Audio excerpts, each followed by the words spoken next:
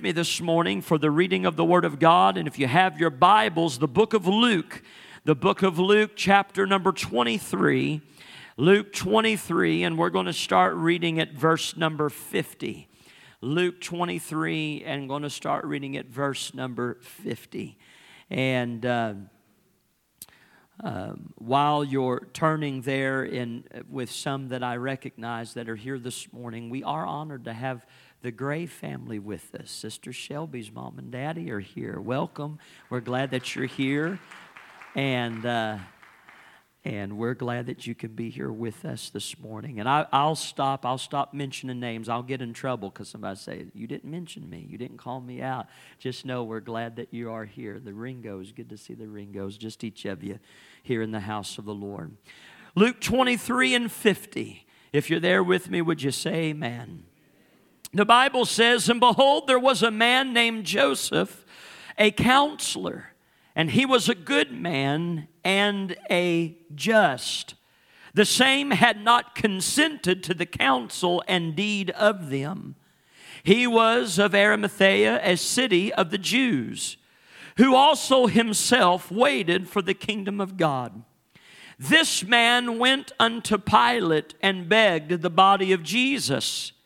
And he took it down and wrapped it in linen and laid it in a sepulchre that was hewn in stone, wherein never man before was laid. In the Gospel of John, you'll find that someone who was with Joseph was Nicodemus. Both of these men had taken part. Luke's Gospel here just records and mentions Joseph, but Nicodemus was with him that day as they took the body of Christ and prepared it, wrapped it to take and lay it in that tomb. And as we look today, with the help of the Lord, for a few moments of your time, I just want to preach on this thought, and that is, He laid in my tomb. Amen. He laid in my tomb. And I'm thankful today, amen, for the fact that I have a Savior. I serve a Savior that took my place. And He didn't just take my place, He took your place. It doesn't matter. I know with some of us, maybe in here, you've been saved 100 years. You've developed spiritual amnesia. You done forgot when you was out there lost. When you needed the blood we've been singing about. When you needed rescued and you needed redemption. But I'm here to tell you that today He took our place. He laid in my tomb. Can we pray together and ask the Lord to help us this morning as we look in the Word of God? Father, I thank You for every heart and life that is represented here today. Lord, I thank You for Your Word, and I thank You for the power of Your Spirit, Lord, that anoints. And I pray today Your Word would go forth in that power and in that anointing, Lord, that You provide, as we know that Your Word, it does not return void, but it will accomplish the work that it is sent to do. And Father, I pray, anoint my mind and lips to preach, our hearts and ears to hear and understand. Hide me, I pray, today behind the cross of Calvary. For Lord, we want to see You and we want to hear You. And Father, I pray and I thank You in advance for what You'll do as You meet us in these altars. And we ask all these things in the name of Jesus. Amen and amen. As you're seated, won't you tell your neighbor, say, He took my place. He laid in my tomb. Amen. Hallelujah. Hallelujah. Understand, here around the resurrection, there is much in the course of this Holy Week that you have probably seen, or maybe you have heard.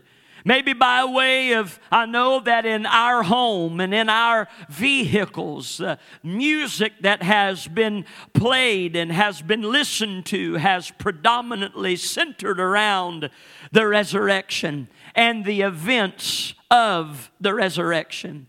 we have had activities, and maybe there have been programs you have seen. Maybe there have been different things that you have read.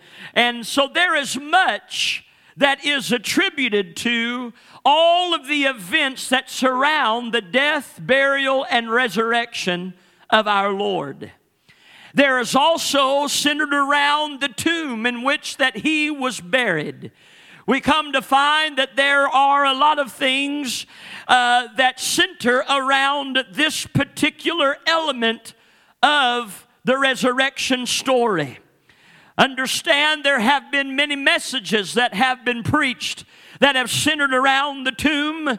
There have been songs that have been sung of what had happened on this resurrection morning in that garden tomb. There have been programs and cantatas and things that have been produced and sang, and all of these different things to talk about, to symbolize, to celebrate all of what happened around that tomb. I have often found the subject of the tomb interesting. I've often there has been much in regards about Calvary, much about the cross, and the importance and the fundamental piece of our lives that the cross plays and is preeminent for us as believers. And yet, Brother Roderick, in my mind and in my study, at times I have dug in and dug around the things that have centered about that tomb. We find that the cross and that sepulcher were just borrowed elements in the fact that Jesus was not going to stay on that cross forever. Amen? He was not there to stay on that cross forever, and today we celebrate the fact that He did not stay in that tomb forever. But this morning, if you would allow me, there are some things that I would like to talk about here in this house, and the Lord help us as we look at some things that centered around this tomb. And I can't help but in my thoughts and in my mind to recognize, because the truth is, Brother Pickens, that cross was intended for me. That cross was intended for you, and that place of burial, that place to be sealed and to not be discovered anymore, to die in sin, that would have been the verdict over my life, except for a Savior. Hallelujah. Except for one that took my place and laid in my tomb, carried my cross. What you understand today is that there's been much intrigue about this borrowed piece of property, about its significance in our lives. And if I can, I'd like to just do a little bit of research right along with you and share with you some things. I want you to understand that today, in the holy city there in Israel, about 10 miles from the Western Wall, you will find that there is the church of the Holy Sepulchre. And it is to be believed the place, the tomb, the sepulchre where Christ had been buried. I want you to understand that its popularity is paramount, and it has been the destination of millions who have made a pilgrimage into Israel to go and to see the place where Jesus had been buried. When we look at this, there's much that surrounds this holy sepulchre, this church of the Holy Sepulchre. As a matter of fact, there are 3 religious communities that serve as the custodians of that tomb. And then when you go there, these groups, they are the Greek Orthodox, they are the Franciscan order, which is a part of that Latin church, and the Armenian church. These groups, they take care of the property, they take care of the grounds, and they are the ones, if you've ever been, or if you ever would intend to go and see, that you would go to look in that tomb, is that you would find that these communities, they take care of, and they take care of the grounds, and they make sure everything's fine and everything's taken care of. They provide tour guides that go in and will give you some insight about these things that are going on. It does not cost you any money to go in and to take a look at that tomb. The ironic thing about it all is that there are some that you would think that if there was going to be a pilgrimage by people, millions of people to go and take a look at something, that you would be going and taking a look at something that's inside of there. Maybe there'd be a beautiful statue. Maybe there'd be some kind of something to signify of the fact that somebody was in there. But that's not the case with this tomb. Millions have made the pilgrimage to go, Brother Tobin, and to walk into that tomb and dip down inside of there and take a look, only to see that there is nothing nor anybody in there. Amen. Oh, there is no bag of bones. There is no pile of dust. There is none of those things. When I was growing up and we living there in Missouri, and I traveled across the Mississippi about 20 minutes where I attended school, and there in Illinois it was known as the land of Lincoln, Abraham Lincoln.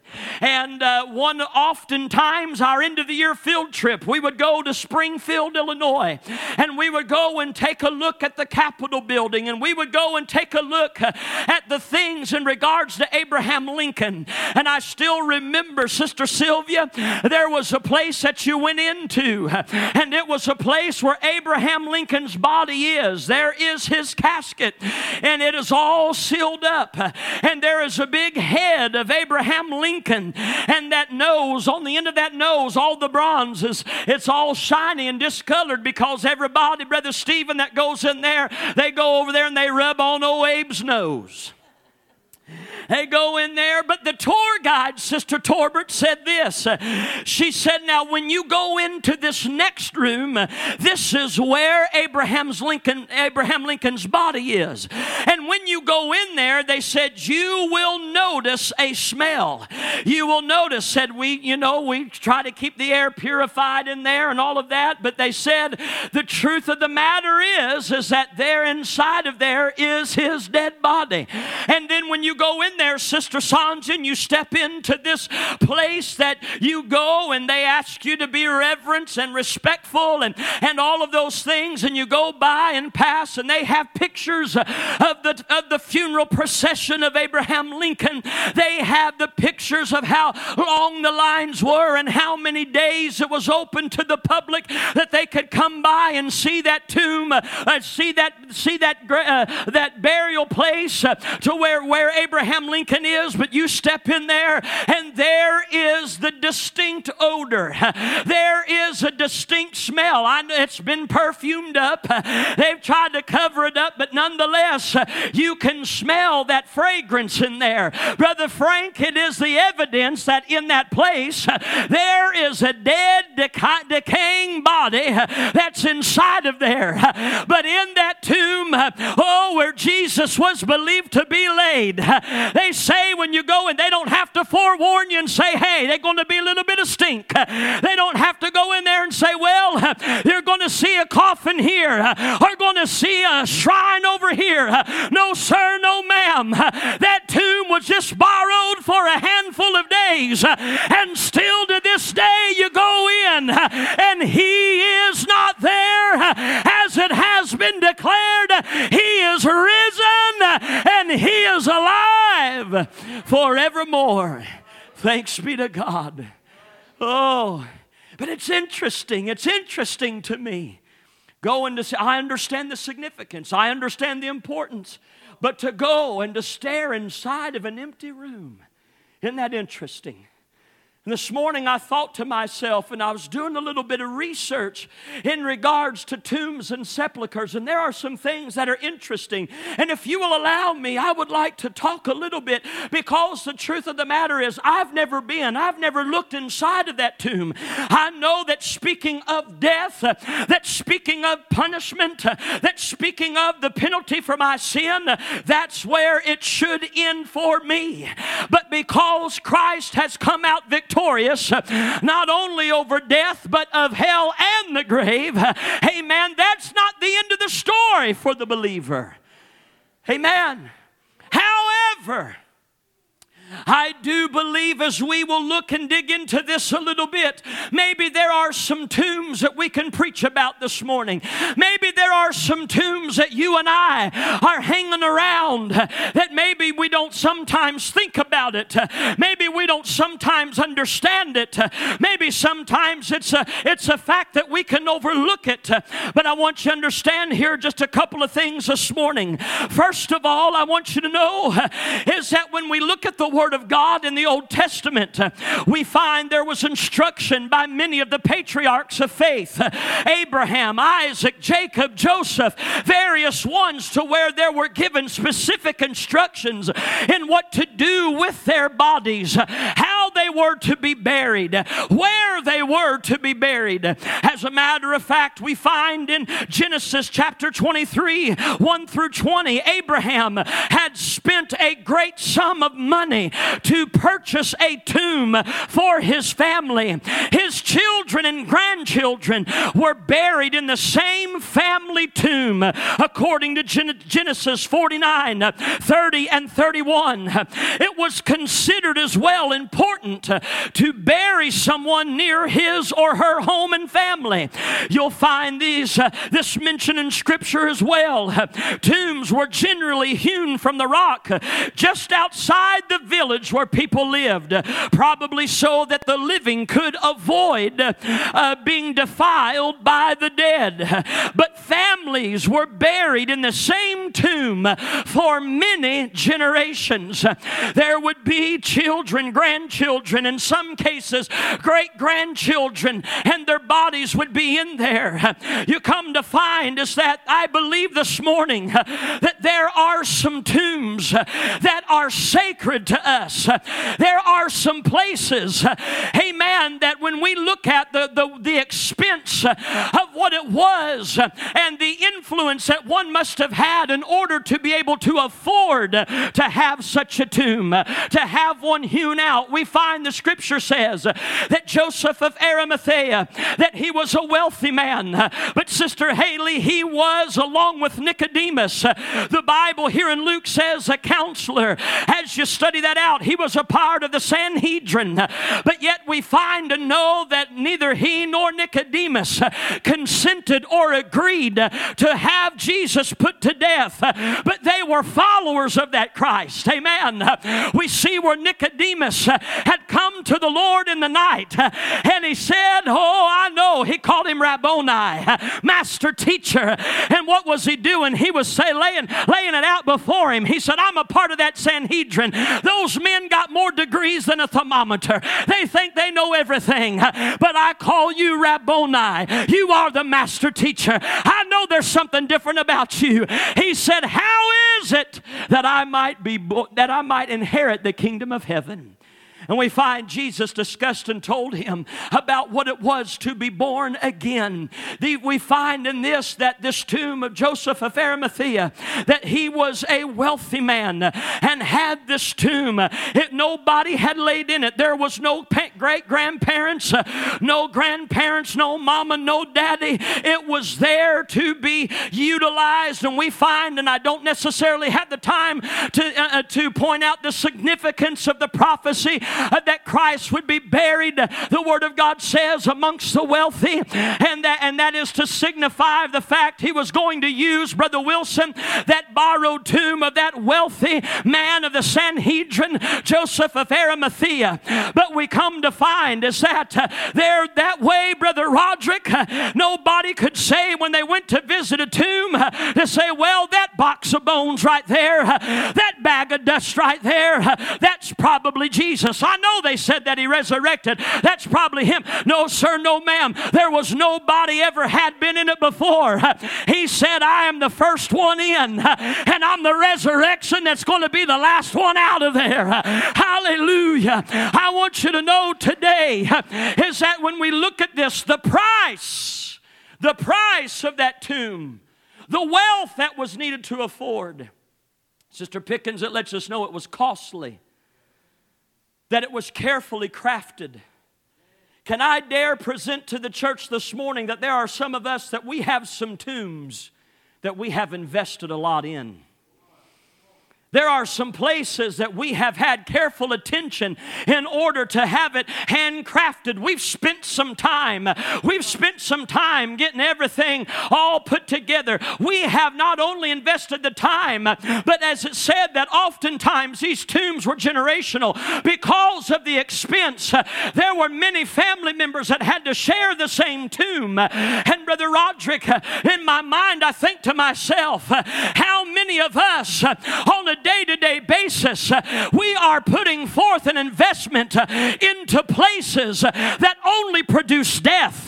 We are making an investment into something that will never yield a return, no matter how careful we are, no matter how much we've invested. There are folks that we will come to a point and place that we will invest in our sufferings.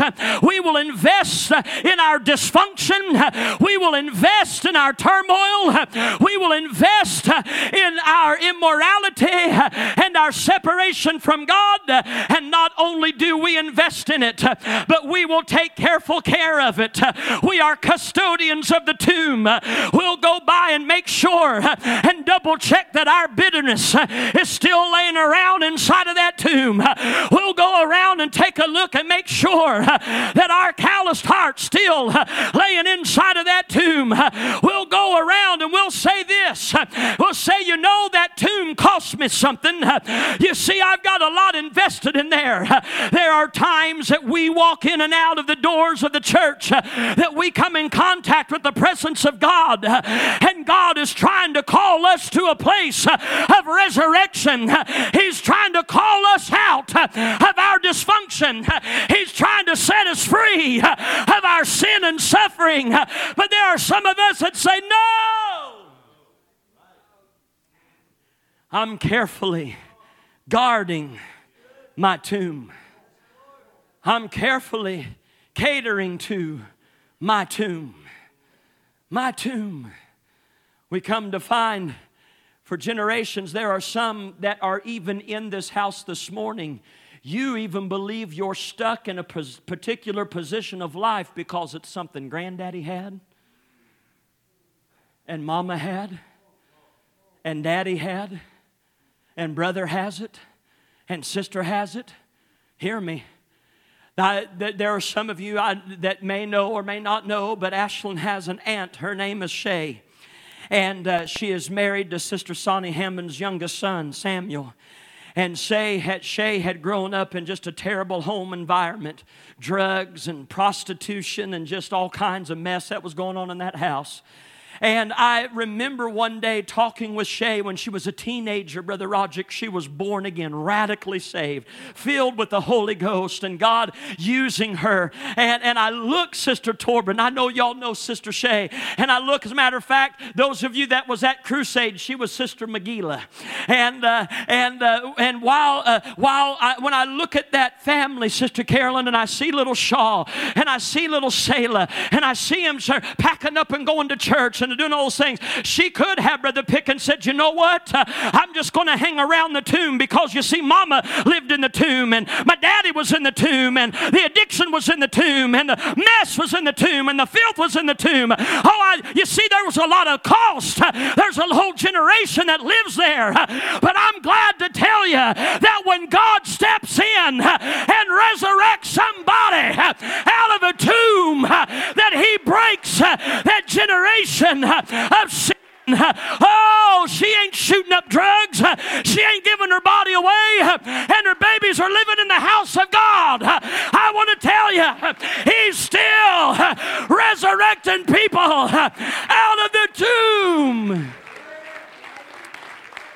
And it don't matter to me, Brother Tobin, it don't matter what family said, and this one said, and that one said, and all the investment, because the devil and every adversary of your soul will do their best to keep you in that place of death. They'll do their best to keep you there. Got used to the stink and got used to all the things surrounding that tomb. But Brother Jake, we're so invested. Some of you in here, you know the cost of burial. Come on. I counted out that cash at my father-in-law's funeral. at that funeral home that he had tucked back. We wrote checks, Sister Torbert.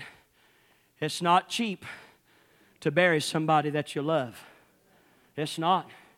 It'll cost. And I saw, worry and my mother-in-law and, all the things that are going on. You think about all this stuff. And like I said, there are some of us, buddy, we've been doling it out. And we've been keeping up the attachment to those things.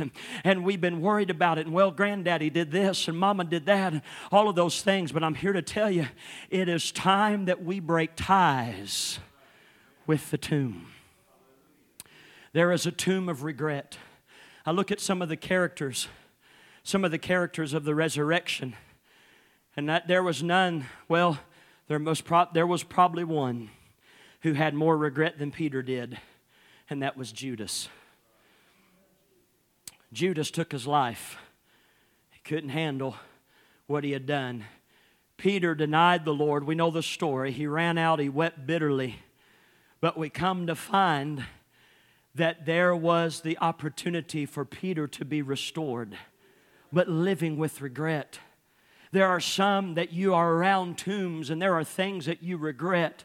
We find that as Jesus was going into Pilate's hall and that rooster crowed, the Gospels record that Peter made eye contact with the Savior. The same one he had told him, said, I'll go with you. If they crucify you, they're going to have to crucify me. They do that to you, they're going to have to do it to me. And Jesus said, you don't understand, Peter. That's not what's going to happen. He said this, before that rooster crows, you're going to deny me 3 times. Say it is not so, Lord. That's not what's going to happen. But we find that prophecy fulfilled as he looks across the courtyard and makes eyes. The regret, Sister June, that is inside of him. He ran out. He wept bitter. You can't tell me there wasn't probably a moment that same suicidal thought that attacked Judas didn't set in Peter. I'm no good for nothing. I'll never recover from this.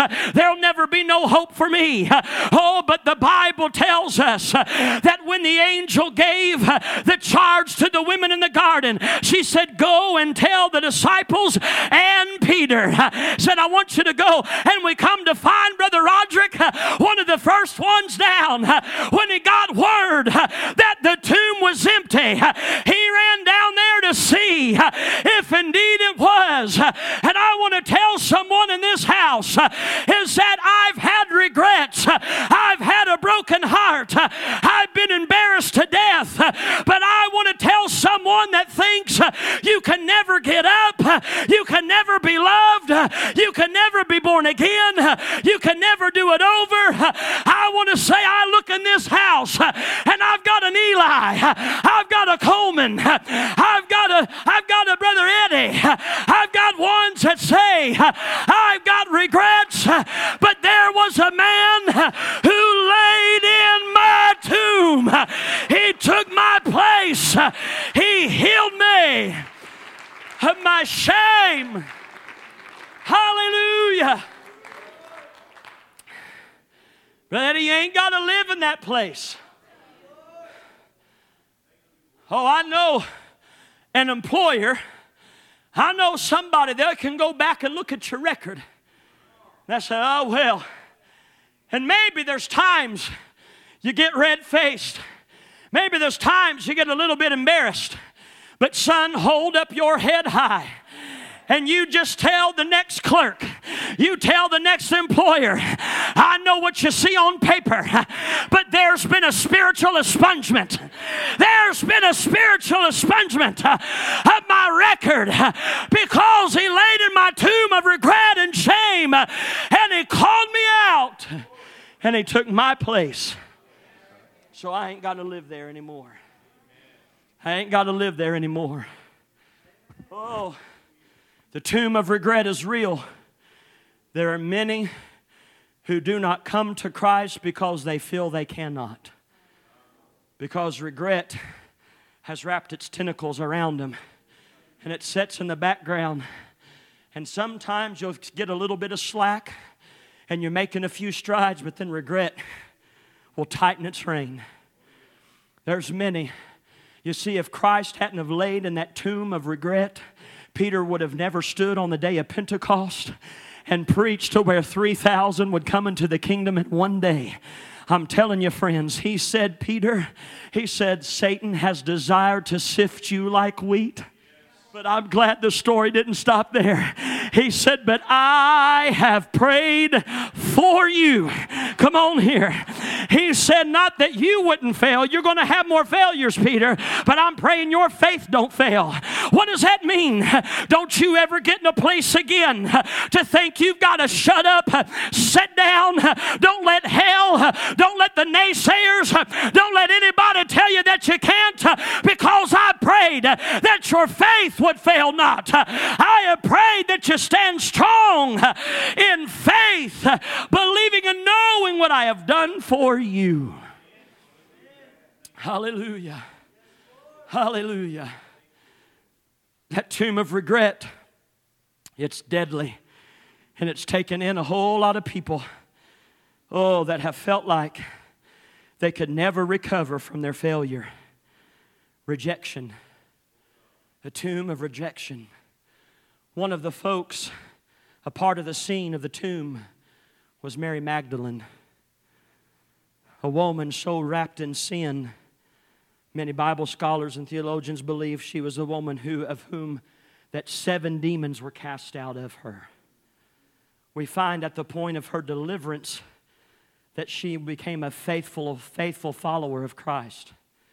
When the disciples had scurried, with the exception of John, we find that day of the cross, Brother Blewett, you had John and you had Mary and you had Mary, who was there, faithful to the end, rejected by others, no better than just an old dog to some. I mean, a life so immoral, so polluted. You could tie in regrets here with rejection. And here she was, the only place she found solace, the only place that there was the hope of second chance, the only place where she was accepted for who she was, that Christ made her, was amongst Christ and a handful of selected people. She was not Brother Hemphill standing on a soapbox somewhere saying, look at me and listen to me. No, Sister Trakina, she'd been rejected by men. She had been rejected by her family. She had pain and she had scars. There were things that stayed with her. Oh, but can I say is that in this that we come to find the first woman that Christ revealed himself to was a woman who fought and was dealing with rejection. Can I tell somebody this morning, your regrets might have pain and it might have placed you in an area or atmosphere of feeling like you're rejected. Some would say, I could never. I know for some, maybe it was hard for you to come into God's house. Maybe it was hard saying it's been a while since I've been in. But I want to let you know that we still serve a Savior who says, whosoever will. Don't you let a shirt tie and a suit coat fool you. There is none righteous, no, not one. I was lost and undone without God or His Son. Oh, but He dug down, Sister Sanja, and He reached down, Sister Sylvia, and He pulled me out when I was rejected. He pulled my feet out of the miry clay and set them upon a rock. Hallelujah. Nobody cares for me, accepts me, loves me. What am I going to do? Let me tell you, if you only have the love and acceptance of Christ, you've got it all, sister. You've got it all, brother. It is enough. It is enough. I'll dare say, I told somebody recently, I said, your hunger to be accepted by so many other people, I said, you're going to have to learn that you're perfectly fine with being accepted by Christ and Christ alone before you try to cater to everybody else. You hear me? You hear me? I told you all the little story about the little girl coming down the hallway of her church. And she was just humming the words to the song, Jesus Loves Me, This I Know. She was just humming. And the pastor came up behind her and he said, oh, sis. He said, you're humming my favorite song. And she said, and then he answered, he kept on and he said, Jesus loves me, this I know. And she looked at him, probably like only Sister Audrey Bodiford could. She turned around, looked at that preacher. She said, "That's not how I sing that song." He said, "Oh, I'm sorry." He said, "How do you sing the song?" She said, "I sing it, Jesus knows me, this I love."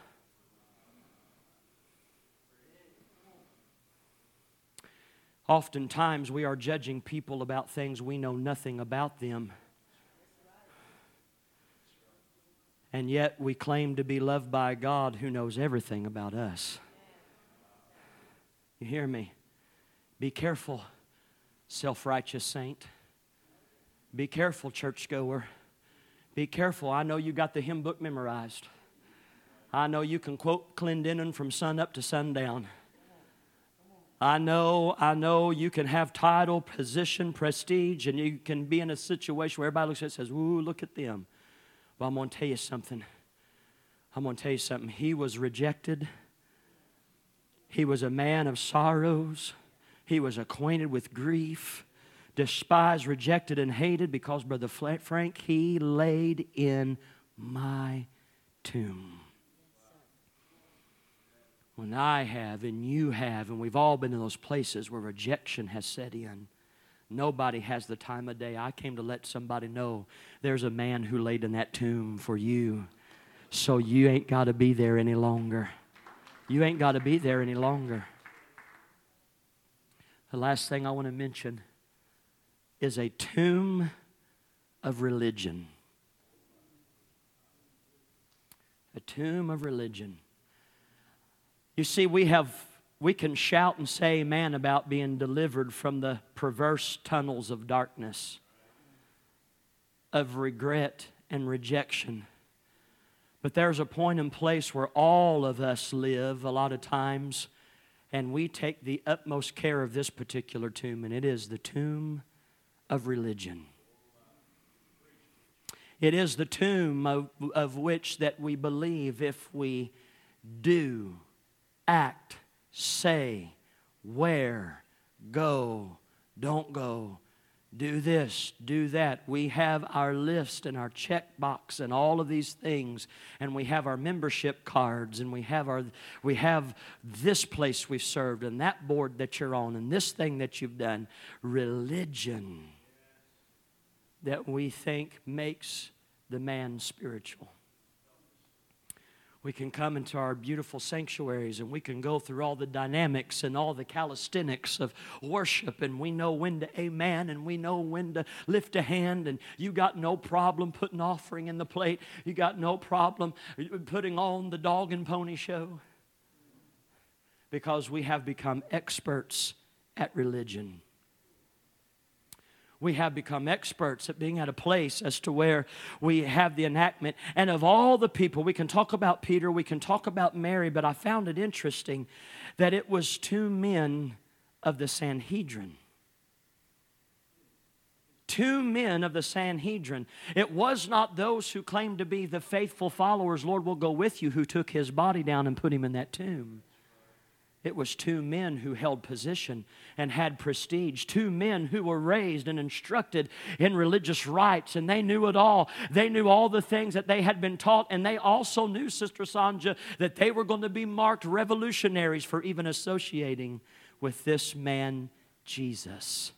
Matter of fact, they feared the threat of the Jews so drastically that in secrecy, Joseph of Arimathea goes to Pilate to beg the body. But isn't it interesting that 2 religious men, I know that probably their track record doesn't speak of immoralities and perverse attitudes. Maybe they didn't know what it was up to that point necessarily for rejection or a life full of regrets. But there was one thing that both of them that had a bad taste in their mouth, and that they knew that this one Jesus was completely different than anything else had ever known, anything else had ever experienced. But they had the bad taste of man's religion. they had the bad taste of tragic traditions. I want to tell you, church, that more than ever, listen to me, we here during Kids Crusade, we had kids, I mean, if we didn't watch them, they'd be swinging from the chandeliers. They're wild and crazy. We've got folks that might come in and they won't look like you. They won't smell like you. They won't talk like you. I had a man one time, I mean, he had just been coming to church. He met me in the foyer of the church, and he came and shook my hand, Brother Pickens, and he said, Brother Jake, he said, that was one bleepity bleep bleep bleep message.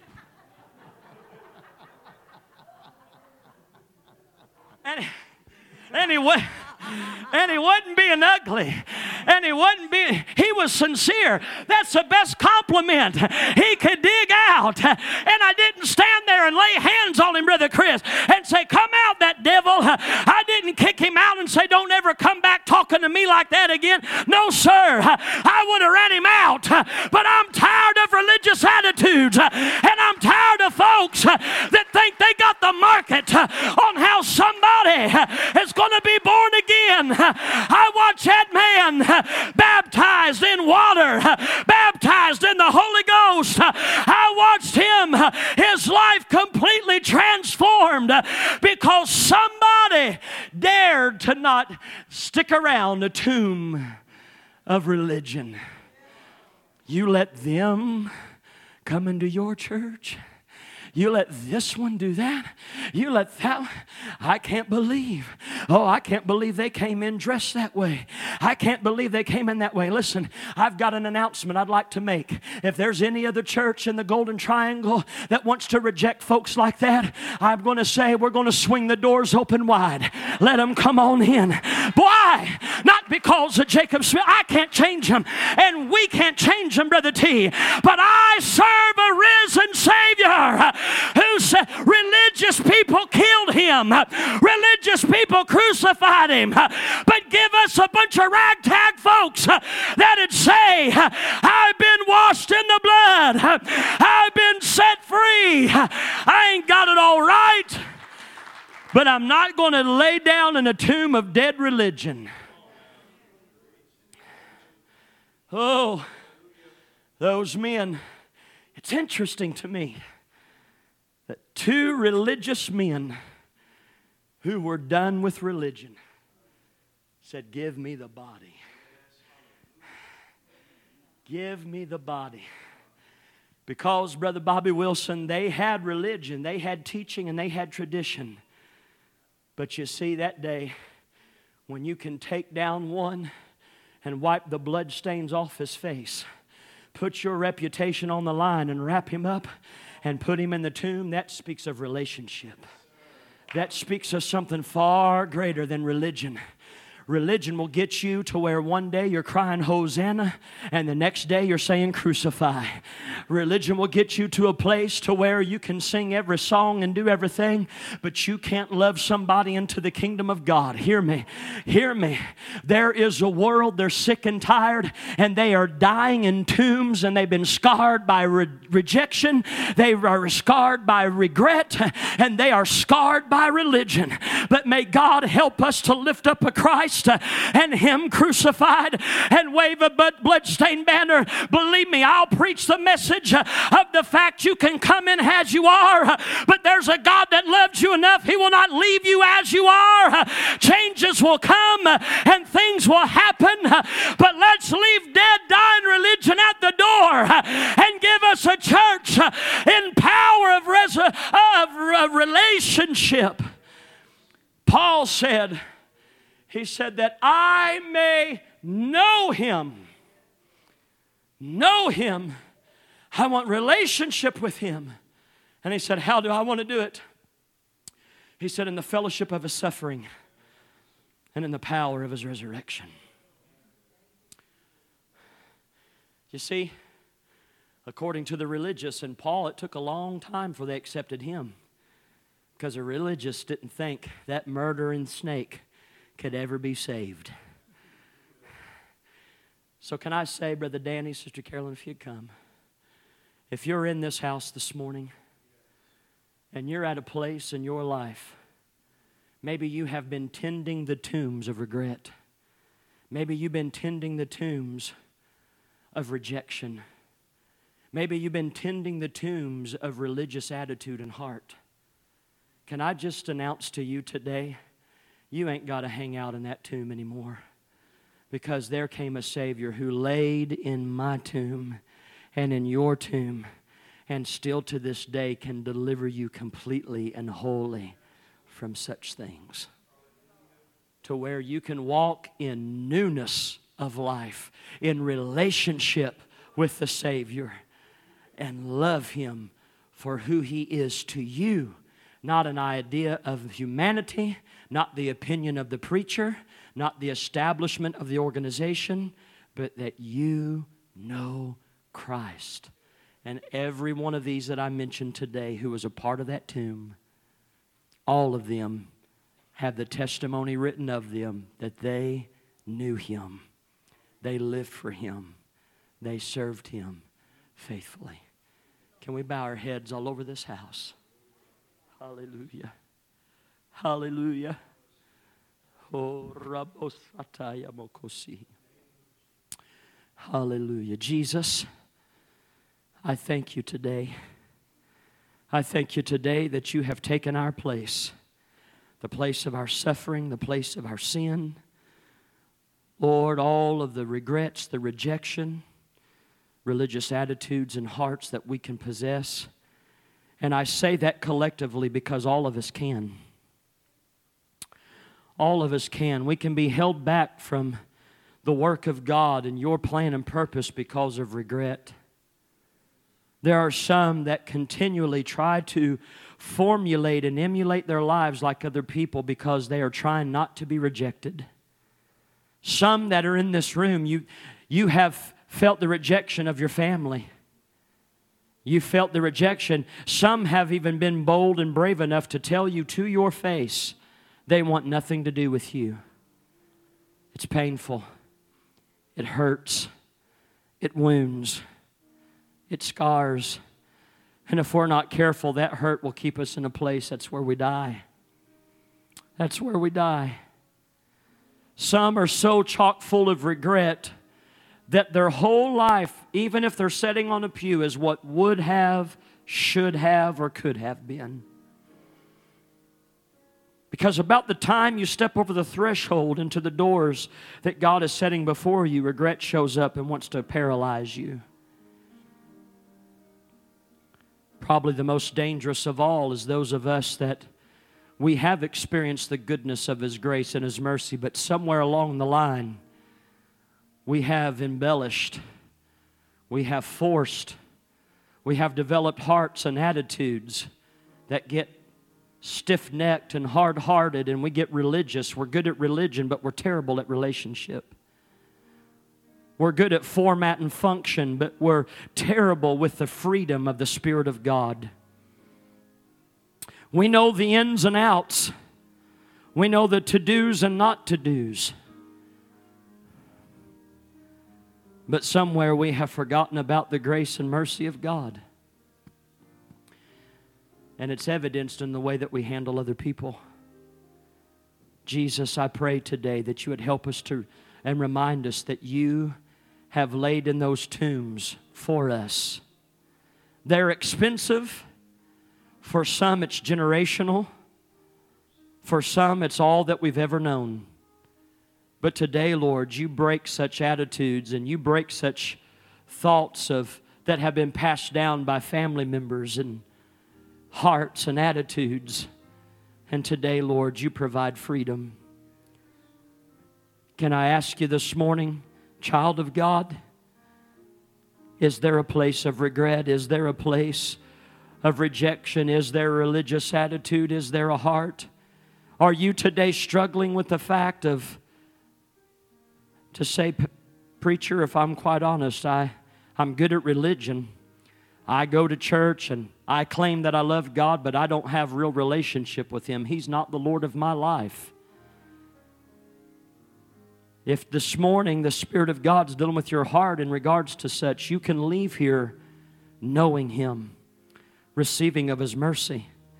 It's not enough to have a membership somewhere. It's not enough to have shaken the preacher's hand. It's not enough to say that you're on the board. It's not enough to say that you hold position. It's not enough to say that you gave X amount of dollars a year to the church. I want to ask you, do you know Him?